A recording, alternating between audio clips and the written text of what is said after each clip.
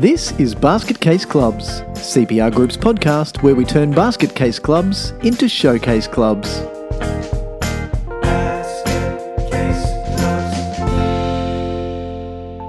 Hello everyone and welcome to the latest edition of Basket Case Clubs, our little podcast where we have fun talking about all of the crappy stuff that people in clubs do and ideally how we can then help them turn around. I'm your host, Michael Connolly, and it is my pleasure to introduce once again my co-host and partner in Basket Casey Goodness, Steve Connolly. G'day, Steve. Hello. I introduced myself as Michael's partner in Basket Casey Goodness at parties now. What do you do for a living? I'm Michael's partner in Basket Casey Goodness. Great opening. Is that the sort of time that everyone that you're talking to at a party says, I'm going to go and stand over here now? Yeah, anywhere else. Yeah. No, do you have someone else to talk to? No, just don't want to talk to you. You're just weird. Or is it that they know me? Crikey. Hey, maybe that's what it is. Maybe. Yeah, I'll stop saying that. Yeah. Good. To keep your friends. Yeah, to win some. Yeah. Oh my goodness. That's a pleasure to be back. Thank you for the invite to come and ramble at and with you. And today we're going to continue our journey through marketing. And it's been interesting because most clubs don't really think about how they should be doing marketing, and therefore they kind of just don't. That's probably not entirely fair, because a lot of them do get online and they post their stuff online and they hope that people are going to see their stuff online and then act as they're supposed to by seeing their stuff online, and then that magic's going to happen. But it's really not the case. So last time we talked about membership marketing, so we narrowed it down in the first session that we talked about marketing. We narrowed it right down and said, well, let's get away from core business and let's look at the fact that clubs have multiple business units. And we started with canteen marketing. And that was interesting because really the most marketing that clubs do for their canteens is unlocking each side of the roller door, rolling it up and standing there with their arms folded, waiting for people to come to them, rather than saying, hey, this is actually a really good business unit. We've got some good stuff to sell. We've got some healthy meal options. We're going to give you a good dining experience. Plus, you don't have to go anywhere. So it's super convenient. And the pricing is usually pretty good. Better than competitive. It's usually pretty cheap. So why not market it? Why not say, hey, this is what we do? And then when we talked about marketing for members, the takeaway there is that it's what we do is not for everyone. We don't have to look at all 250,000 people in our local government area to say, we need to get in front of every one of them. And somebody, I think I mentioned to you, somebody had said to me at a session, our target market is everyone who has an email address. This is at that point where I was getting them to really narrow it down to say, what are the limiting factors? Is that when you pointed to them to the word target? That's our target. That little red thing in the middle. Yeah, and look, this has kind of been playing on my mind a little bit. This is going to sound a little bit off topic. I was up on the roof on Sunday, and this popped into my mind for some reason. Cleaning the leaves. For those of you who aren't long-term Basket Case Clubs listeners, it'll come as a great surprise that we sometimes go off topic. But those who haven't. So what was I doing on the roof? Cleaning the leaves out of the gutter. That's beside the point. But I don't know why it popped into my head at that time. But I was thinking back to that comment. No, everyone who has an email address is our target market. So what this couple of people had missed was that we were trying to look for what are the limiting factors, what narrows down who we can have. So when we talked about a football club, for instance, we can say, I think I mentioned the large football club that already has 1,000 playing members and they've got 5 fields. So if you take some reasonable maximum field carrying capacity members per field, numbers of 220 members per field, that'd give us a theoretical maximum of 1,100 members, which is only 100 more than we've got. But it's the limiting factor is the number of fields we've got and the carrying capacity of each field. That's a physical limiting factor. So this group, though, and this is why I was, because they were from an environmental society that was raising money for koala care, and I was blowing the gum leaves out of my gutter. And I thought, I wonder if the koalas would eat that one. That's why I was thinking about it. And then it came to me. Koala jerky. Why? Because someone tried. Oh man. So that they were not they were not marketing for members in thinking about that and trying to say, hey, everyone who's got an email address is a target for us.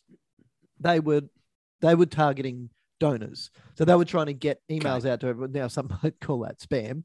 They were trying to get emails out in front of everyone who has an email address to say, hey, you can give us money so we can do what we do.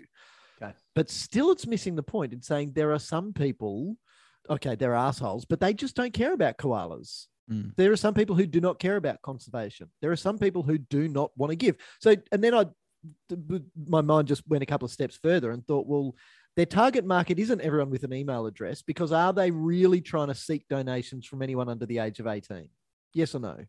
And I would have loved to have had more time with them, but it was a very big group. And so I didn't get enough time with them specifically. And then they ended up having to leave quickly after the session ended. But had we had enough time to go through it, we could have narrowed it down and said, well, are you targeting donations from people under the age of 18? No. Okay. So what's the next age group up? 18 to 24. Who resides in that bracket? People who are just entering the workforce and are usually on fairly low incomes, and students who are always on fairly low incomes. And, you know, that our work with university students is it's got to be cheap or free or we're not doing it. And so therefore they're working as hard as they can just to make ends meet so that they can put themselves through university. They're not necessarily going to go and donate to koalas. Okay, you might find some outliers in there that are going to donate to koala conservation. Great. But are they really your target? So what is the other thing for me, just quickly, that jumps into mind when you're talking about sending emails, cold emails to people with whom you've had no prior contact and you're seeking a donation, the first thing that jumps into mind is Nigerian prince. I know when I get an email seeking donations, my back is automatically up, and I'm really unlikely to even open the email, let alone follow the link, click to donate. It just, so again, no, I might open the email insofar as I'm going to scroll right to the bottom and find the unsubscribe link. Good point. Yeah, I've done that. And that's not to say that I'm not going to give to koala conservation, but I don't want to be interrupted in my time or my work time by something that was unsolicited. So not only finding your target market, but also actually strategically select your marketing vehicle or medium.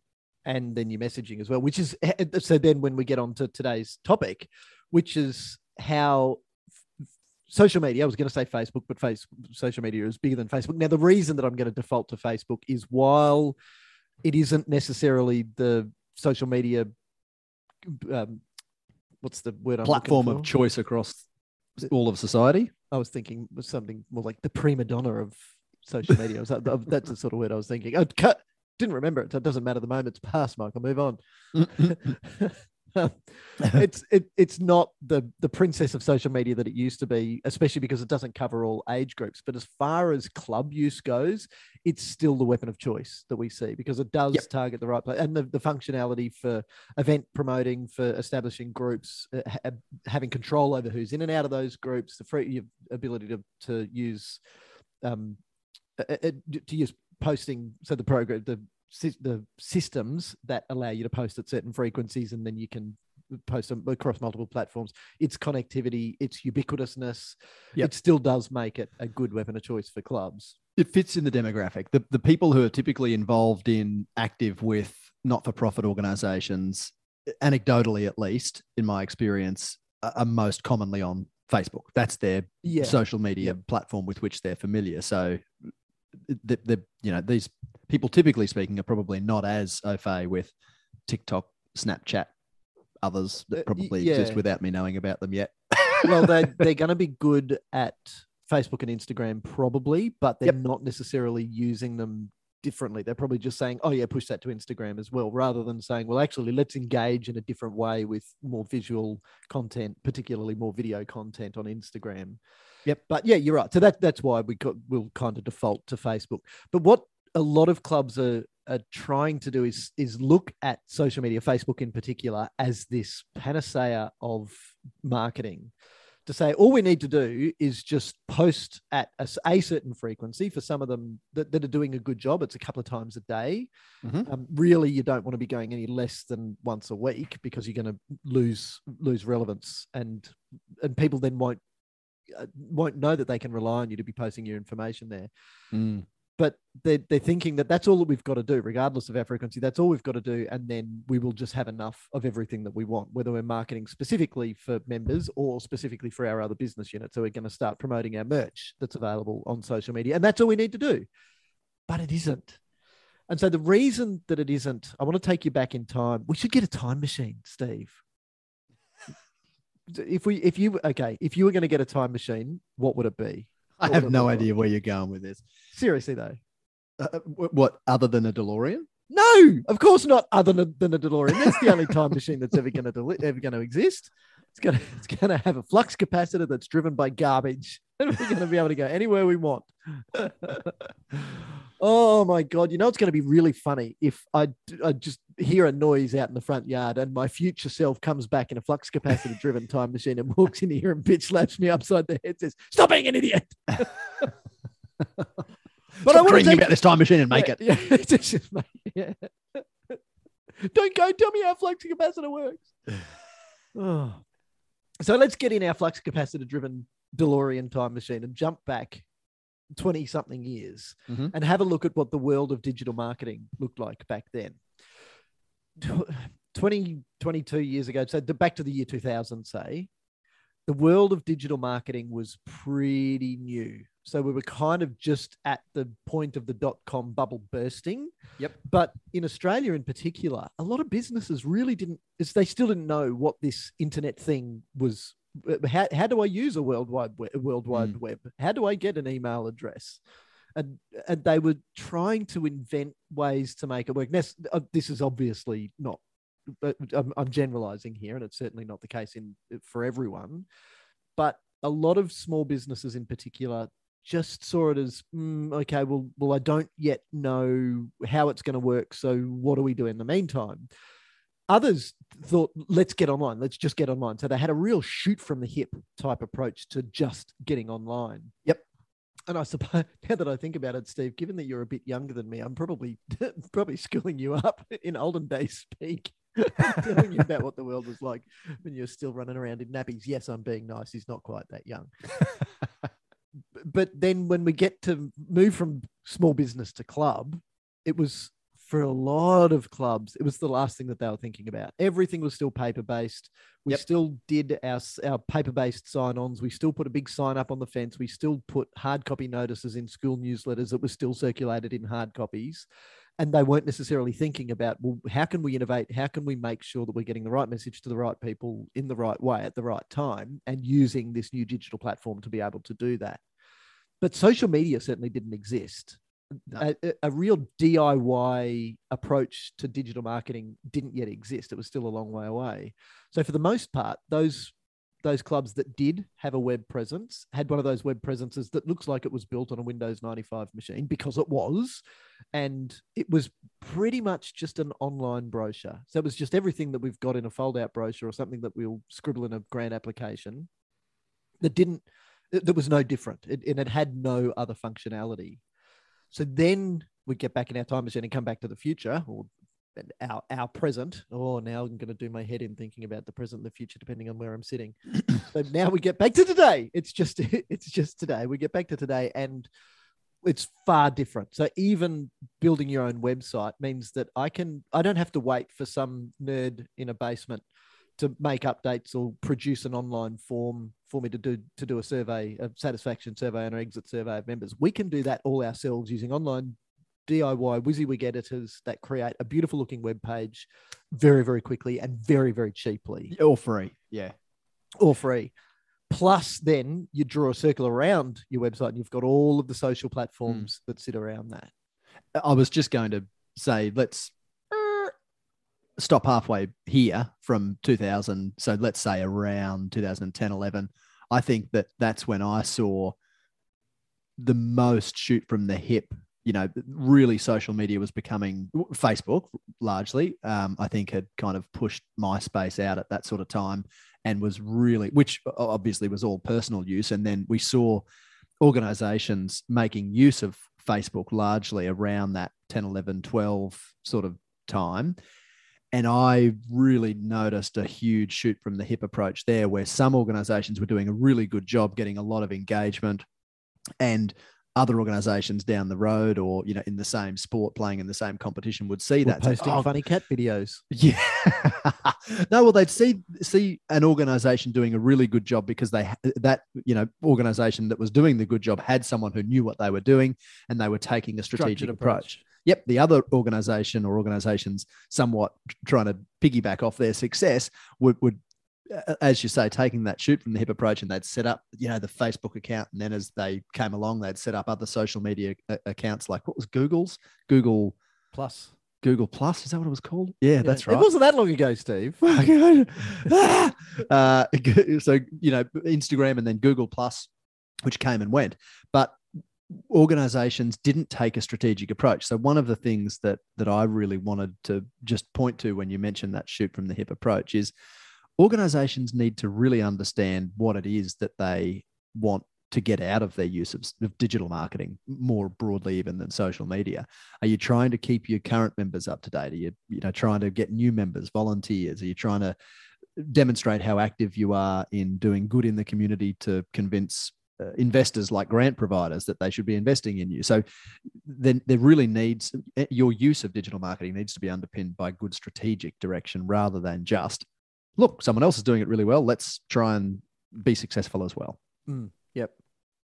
So what's interesting then, and you've probably nailed the timing, so from 2007 to 2013, probably that period in there was where the focus really started to shift from websites to social media. Yeah.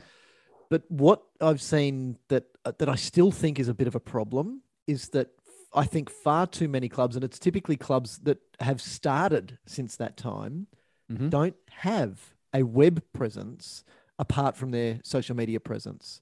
So while they might that's do a really Facebook good point. really well, many of them don't have a website. And for most of them, they're saying, but that's fine. It meets our needs. Even those who do have a strategic approach, they're saying, this is why we do Facebook. This is how we do Facebook. This is when we do Facebook. And this is who we do Facebook for. And it meets all of our needs. We want to communicate who's done what that's good and who we want to celebrate, like our volunteers or our star athletes. When the fields are closed, where our teams are this weekend, who's training where, what weather impacts we've had, and all of those sorts of quick, we need a response fairly quickly sort of information.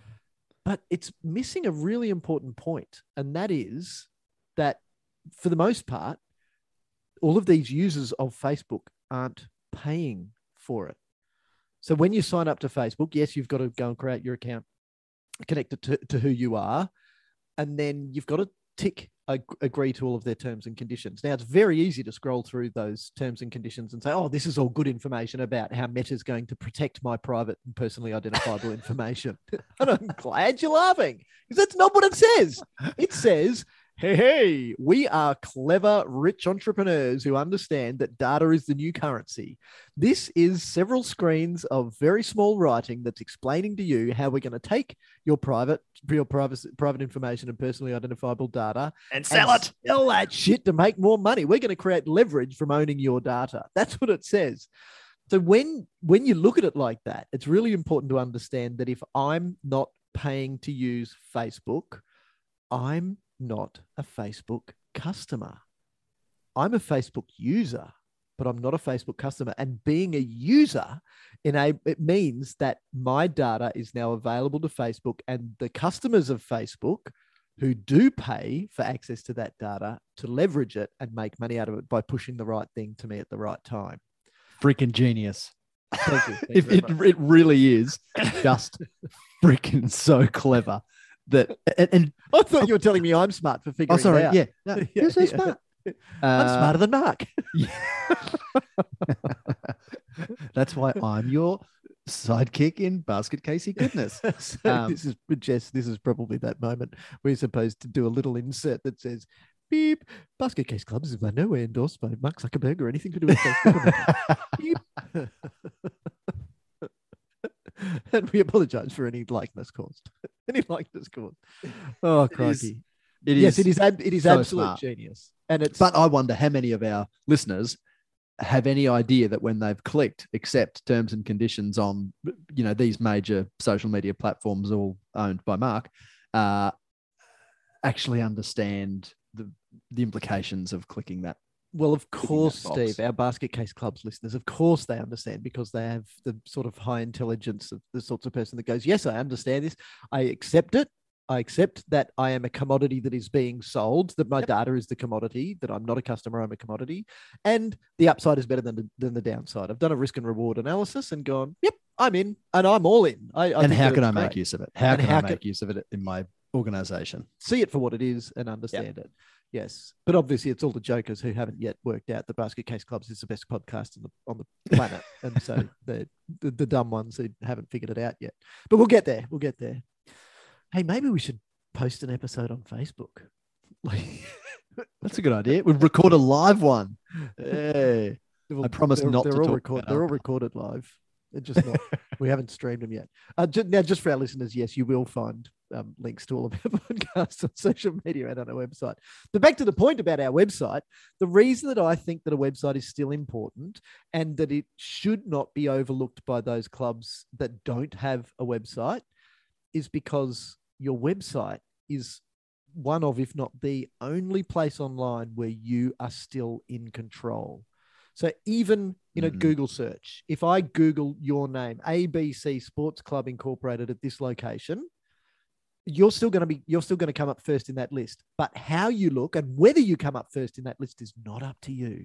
It is entirely up to Google and their algorithms. Mm-hmm. How your Facebook page looks, how your individual personal Facebook profile looks, how a Facebook group that you set up looks, how a Facebook event that you set up looks, is not up to you. Sure, the information that you put there is up to you, but it's not controlled by you how that is presented to your customers. And when Facebook then goes and changes things, do you have a say in that?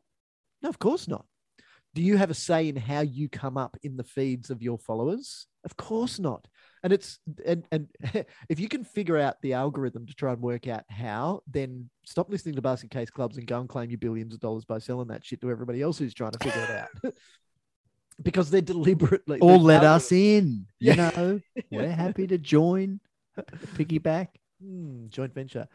The only people who know how those algorithms work are the ones that write them and control them, and they work for Facebook and they work for Google. So the thing is about having your own website. It gives you a platform where you are still 100% in control, and that doesn't exist in the world of social media. So it's important to understand that. The other thing that having a website gives you is ownership of the domain. So I've become very suspicious if I'm looking for somebody to do some work around my house. And believe it or not, I will go to Facebook now. I will go to my local community Facebook group and say, hey, local community, I want to have some fencing work done at my house. Who have you used that is a good fencing contractor?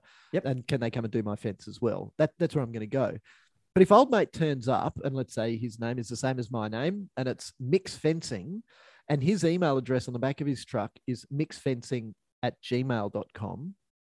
I knew where you were going with this. I'm probably not gonna do business with him because I'm going, I could go and start a mixfencing@gmail.com email address. Where's your bona fides, mate?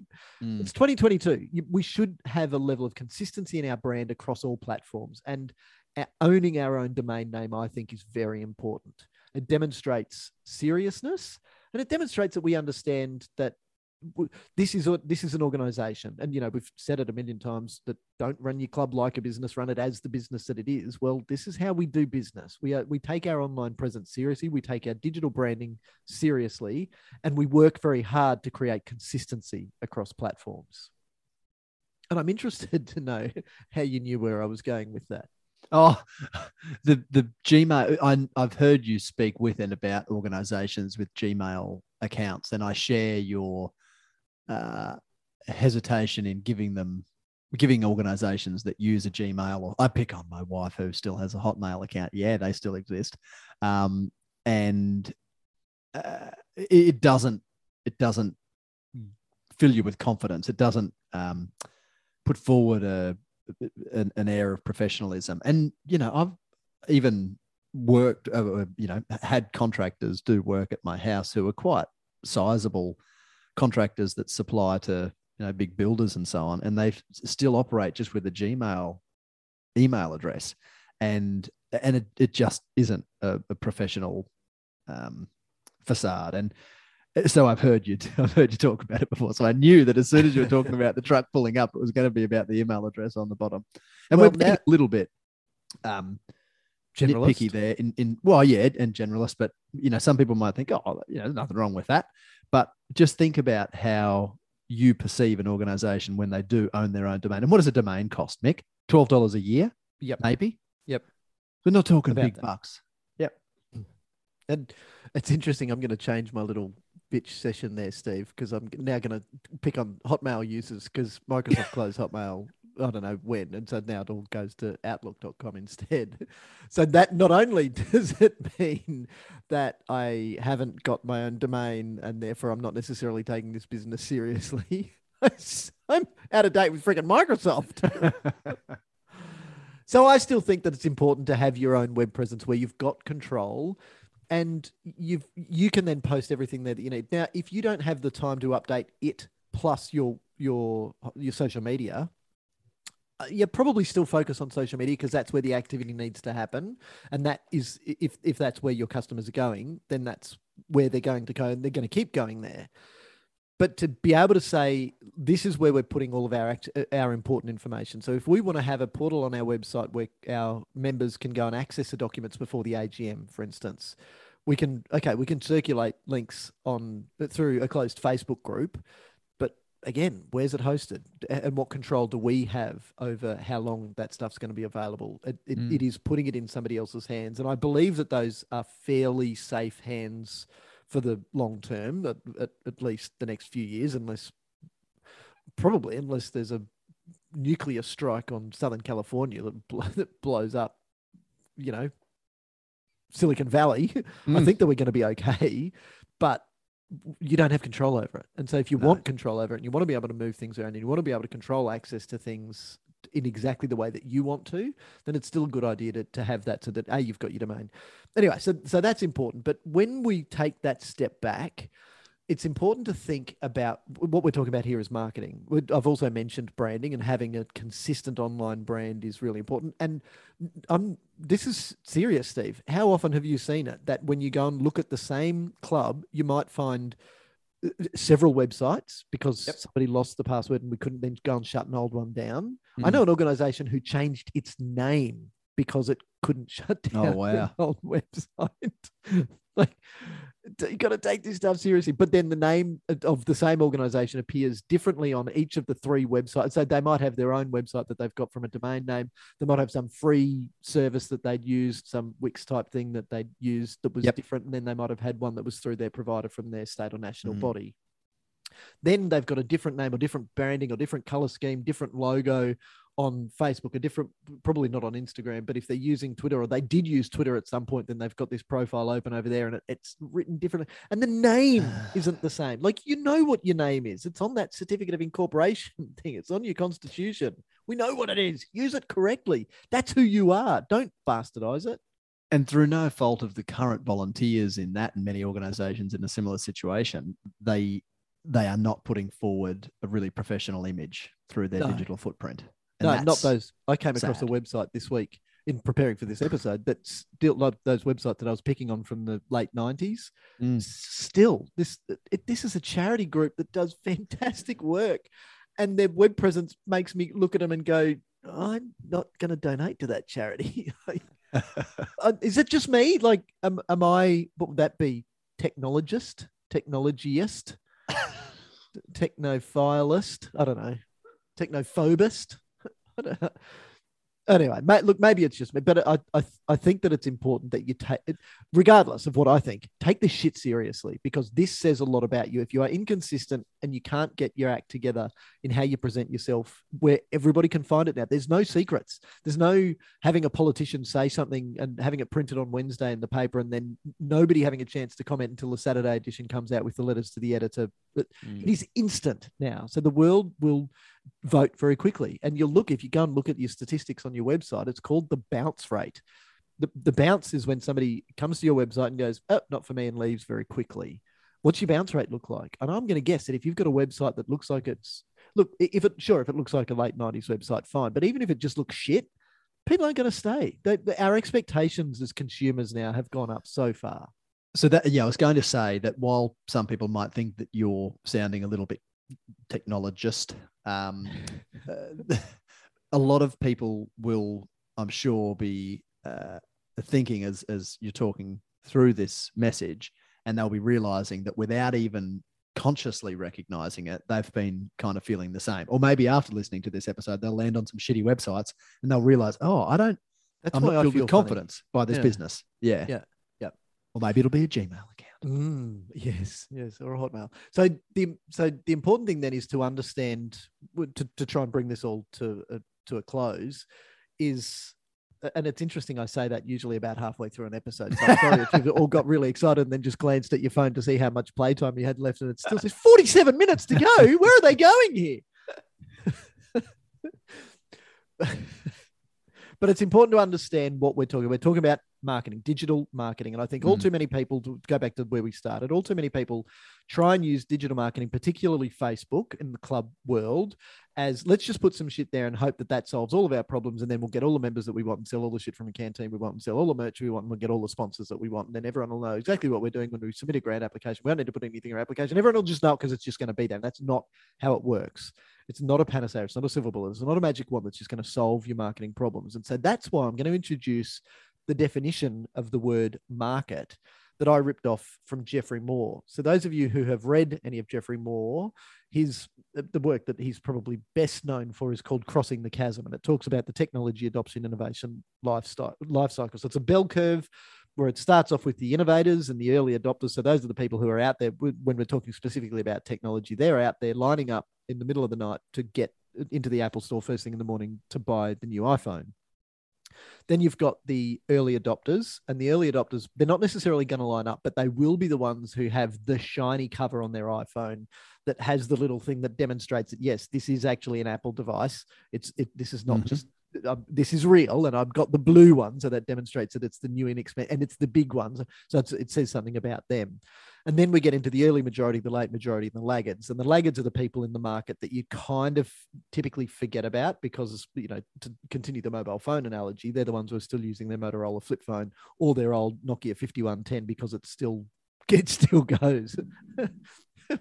My oldest had a Nokia as his first phone, and he kind of got a little bit picked on at school because most of his friends had early iPhones by that stage. But it wasn't really, it was more like, dude, like, all right, they're actually celebrating him a little bit because one of them said to him, Chris, the Titanic didn't sink because it hit an iceberg. The Titanic sank because it hit a Nokia, because that shit doesn't mean anything.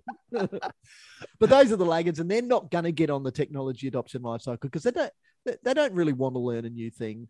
But the important part of Geoffrey Moore's work is that it's not just a seamless transition from the early adopters into the early majority. So innovators to early adopters is a seamless transition, but then there's what he calls the chasm. So there's a gap that you've got to cross to be able to move from the innovators and the early adopters, the people who just get it and they're going to buy this shit anyway, into the major segment of the market, to the early and late majority.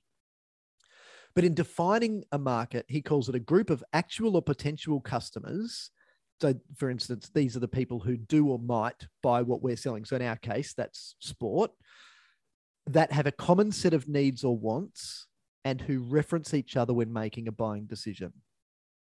That's a really important part of the definition, and who reference each other when making a buying decision. Now, yeah, Geoffrey Moore's talking about technology adoption here, but this works in the sporting market as well. And it's because of that last part. Marketing then is promoting your message in a way that connects to your market. But remember last time we talked about defining your market in as small as is viably possible, so that you know exactly where to target. Who are the people that are going to buy this? So who are our innovators and early adopters? And in our world, because we have those limitations that mean that 1,100 customers might be all we can service at one time, it's actually fairly easy to find them, and we'll probably find them in the innovators and early adopters, because there are enough people like us who have the value set that we have, who have the beliefs that we have, and want the same culture from a club that we want, that we can probably find enough there. But when thinking about marketing, you've got to understand that, yes, we're trying to get the message in front of the right people, but what's critical about it is that those people reference each other. So from a marketing perspective, what we should be trying to do when we're using digital marketing is not for our digital marketing to close the deal. The better way to think about it is let's let our digital marketing open the conversation. And then when that conversation is open, it's the conversation that we're having that closes the deal. So an inbound inquiry comes in because of our marketing, but then it's how we handle that inbound inquiry that's going to differentiate between whether we make the sale or we don't make the sale. So just before we started, I shared a story with you about a meeting where I was last night, and one of the girls in the meeting said, "Oh, we had this new team has joined the club. Oh, that's fantastic. How did they find us?" And she said, "Well, I had somebody sent us an email, and when I contacted her to say, 'Hey, would you like to join our club?' and then she ended up joining our club and bringing a whole team." She said, "So why did you choose our club?" She said, "Because you were the only ones that wrote back." I put my head in my hands and said, "What the actual like?" So you can't try and generate inbound inquiries and then sit on them and do nothing with them. You've still got to action it. So it's really important that when you get an inbound inquiry, it's the word of mouth promotion that's going to close the deal. And that can be how we believe in our club and how we talk about our club and how we believe that you joining us is absolutely the best thing for you. I think this has really hit home lately for me, and I'll phrase this comment by asking you a question. When was the last time that you bought something without looking at least a handful of reviews? So I don't know, Steve. I'm going to say before the internet became a thing.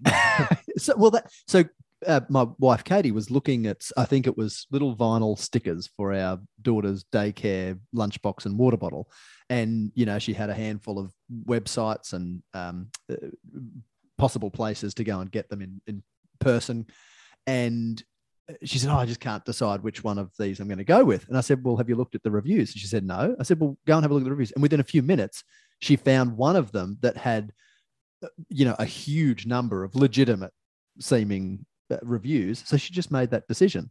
So that referencing each other, absolutely, for me, I think has really hit home through the review process. And before I buy anything, I'll go into a store now and, a hi-fi or home appliance store, and I know exactly what I'm going to buy. Sometimes a good salesman will change my mind, but I've got the reviews, I've got the background. But even if that happens, you've still pulled up your phone and you're still reading reviews in front of the salesperson.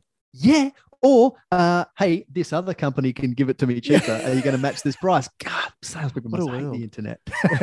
Yes, they did.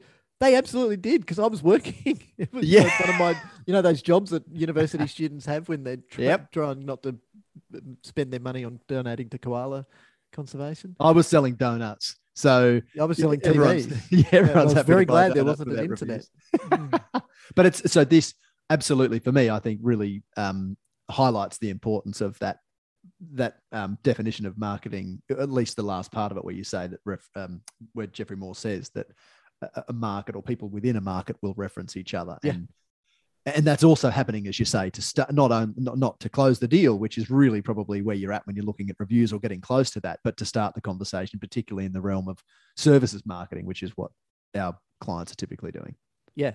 It's a really good question, Stephen. And I very often make decisions. No, I always make decisions based on reviews, but I'm kind of the nerdy type where if I'm making a significant decision, so my car, for instance, as you know, when I was comparing one high-powered V8 car with another, what made my mind up is I just went to falsify everything. So I said, well, show me a bad review. Tell me why I wouldn't. And I looked for the bad reviews and said, can I pit these two against each other? And I'm looking to say, well, how's it going to break?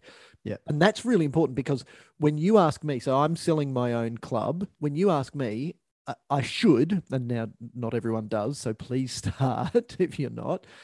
I should be really good at selling how good our club is and why it's wonderful for you and how we're going to provide you the experience that you want. But when that's coming from me, I'm a biased source. And you know that. The salesperson that you were talking about when you're buying a TV is a biased source, because they're going to make commission or at least getting paid to sell you the TVs that they've got in stock.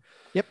Where word of mouth becomes so much more powerful is when the market references itself. I can promise you that if I'm going to buy a TV, the next TV I buy is going to be the one that you told me to buy, because you said you'd bought a TCL and it flickered. and then the next TV you bought was a Samsung, and you said, just don't buy anything else. Yep. So I know that I'm going to spend more on a Samsung than a TCL because of what you said. And we just had this discussion about a battery charger, and you were doing some research, and I said, no, buy this one. And you said, okay, I'll buy this one straight away. So that's a great example. When you were reading the specifications, I was reading the reviews. So it's right though. It's right. We are not abnormal, and no. we are the target market for sports clubs. We have kids. We are participants ourselves. We are exactly who you are marketing to. Yep. So the most powerful thing that you should be trying to get your social media to do, and your entire digital presence, including your website, to do, is to back up what I say about our digital footprint should back up what I say about our club. So if I say it's wonderful and this is the benefits that it brings and this is what's in it for you, then when you go and search it, you should be getting the same messages. They should be digital. They should be high quality. They should be visual as much as digital. They should be visual as much as possible. So can you do video content? The cameras in your phones now are better than any camera that I've ever bought. I stopped buying cameras because I just keep updating my phone. So you've got a great camera, a little gimbal for it, so you can do those lovely slow-mo shots that are very smooth. You've got a member with a drone, make sure that they've got their CASA accreditation to get some of those awesome shots and great video of what your facilities look like. All of this is really easy to do now, the DIY world. But the best bet is not when the word of mouth is me telling you, the potential customer. It's when one of our customers tells you, the potential customer. So when that final part of Jeffrey Moore's definition of the market works, when they are referencing each other about us. So that's what we're trying to do. And the way that social networking works is that you've got friends who are like you. If you like me and you like me enough to repost or share the stuff that I'm sharing, then because you're sharing it among your network, through you, I have access to a whole range of people that I wouldn't otherwise have access to. And I know that they're people like you because they're your friends. And I know that you are connected to us because I'm somebody like you as well. And then so social networking worked before there was a digital social network. It's those people, those parts of the market referencing each other about their buying decisions. Now they just do it online, but it's much of that then transitioning from the online world to the in-person world that you can get, the better. So if you can have your online presence manipulating the conversations that are happening in the school car park at pickup time between parents, that is worth so much more than anything else that we can do. So that's the sort of offline conversation that you really want to be working to drive, because that's the stuff that works. Yeah. It's so much more powerful than you talking about how wonderful you are if others do it for you. Absolutely. So I've just written down a new takeaway, and this is based on the conversation that we've just had about my battery charger that you've just helped me buy. Get reviews from your customers. People read that shit, man. Yep. It is so powerful. And if somebody gives you a 1-star review, what does that mean? Is that the end of the world for you? Or is that an opportunity? Is that free advice for how you can improve your services? Your ability to comment on somebody's comment, to reply to somebody's comment, and to do so publicly, if somebody's had a bad experience and then you've fixed it, that can be even more powerful, a positive marketing tool for you than had they not had the bad experience in the first place. You remember the avocado, the Woolies? That's exactly what came to mind. Yes. Yeah. It happens all the time. Yeah. But it also happens in the offline world. The young family that went to the hotel reception desk to say, there's a tennis court free. Can we book it to play tennis? Yes, absolutely. Have you got your own rackets? Oh, no, we didn't bring any. Oh, well, you're going to have to wait because we've only got one set of rackets. And one of the people who worked in the hotel jumped in her car and ran down to one of the sports stores, Amart or Rebel Sport or something, bought some cheap tennis rackets, $18-20 each, and drove back and went and knocked on the mum's door and said, oh, I've got some tennis rackets if you still want to book the court. Because of that example, that mum then on checking out said, oh, by the way, thank you for doing what you did. That was remarkable. And we've booked our whole extended family to come here for Christmas. So they've spent thousands and thousands of dollars to book in because they fixed, it was a tiny little pseudo problem. It's not really a problem, but because they went over and above to fix it. Yeah, they gave a shit. But it was just a tiny shit that they gave. So that's why that's why if somebody rings you, reply. If somebody sends you an email, reply. If you're not going to reply straight away, and I 100% support this, have one of those autoresponders that says, thank you very much for your inquiry. As secretary, I respond to my club emails on Tuesday between these hours and Fridays between these hours. If I don't get back to yours, it's only because there's a high volume, but please rest assured that your email has been received. If the matter becomes urgent, please contact this number between these hours. Yeah, they wonderful. Are fantastic, those autoresponders, because it's a great reminder. It's a response immediately to acknowledge that the email has been received. Yep. But it's straight away giving that person context for why the response might take some time. Yeah. Yeah. And it enables volunteers to stay as happy volunteers because they're maintaining the work-life balance. This case being their volunteer work-life balance. Yeah. So yes, that's takeaway number one. Number two, I'm going to jump back to something that you said earlier, and that's about having a strategic approach to your use of social media. And I'm going to extend that to having a strategic approach right across your digital footprint. Yep. So just because the marketing experts in bunny ears say that you've got to have a profile on every single social media platform that exists doesn't make it true. If you're not going to use Twitter, don't use it. Don't bother. If you are going to pick, then my suggestion at this stage, given that the date is July 2022, I'd still say Facebook's probably your best bet. But if you can do Facebook plus Instagram, even better. If you can then separate the content a little bit, knowing that the audiences of those platforms are a little bit different. But all of this should be based on a strategy that is very clear. We know what we're trying to achieve. Therefore, we know, and then back that strategy up with a policy that says this is the sort of stuff that we're going to post. This is when, this is who, this is, and password protection. Please protect your passwords. But having that strategy focus on how you do your digital work is really, really important. Have a website, even if it's limited in scope to begin with, because you've still got full control over it. And obviously the final and most important one for me is understand that a market is a group of people who have the same or similar wants and desires and who reference each other before making a buying decision. Drive word of mouth as much as you can. So that's how you talk about your offering, but it's also how the real goal here is for your people to sing your praises from the rooftops. So there you go. That's our stroll through digital marketing, where we haven't said how to set up a Facebook account. We did tell you how to scroll through and not read all of the terms and conditions. But you're already really good at that. Yeah. I was doing something once, reading instructions in how to update one of my little pieces of hardware. And so I plugged it in and followed all of the instructions, and it said, do this, plug it in, and you've got to turn them on. It's musical equipment. So you've got digital stuff you've got to turn on in a certain order, plug it in, blah, blah, blah. And then it said, step number 5, read the terms and conditions carefully, in brackets, ha, ha, ha, yeah, right. Who actually does that? Oh, that's great. That's great. In case you're interested, it was one of the Yamaha subsidiaries called Line 6. So very, very good work, guys. Very good work. Very funny. So, Steve, thank you for joining me, for being my partner in Basket Casey Crime once again. Thank you for the opportunity, as always. It's been exciting. This little journey through marketing has been really interesting. I hope it's been, I was going to say eye-opening, maybe eye-popping in some of the segues that we've made all the way through.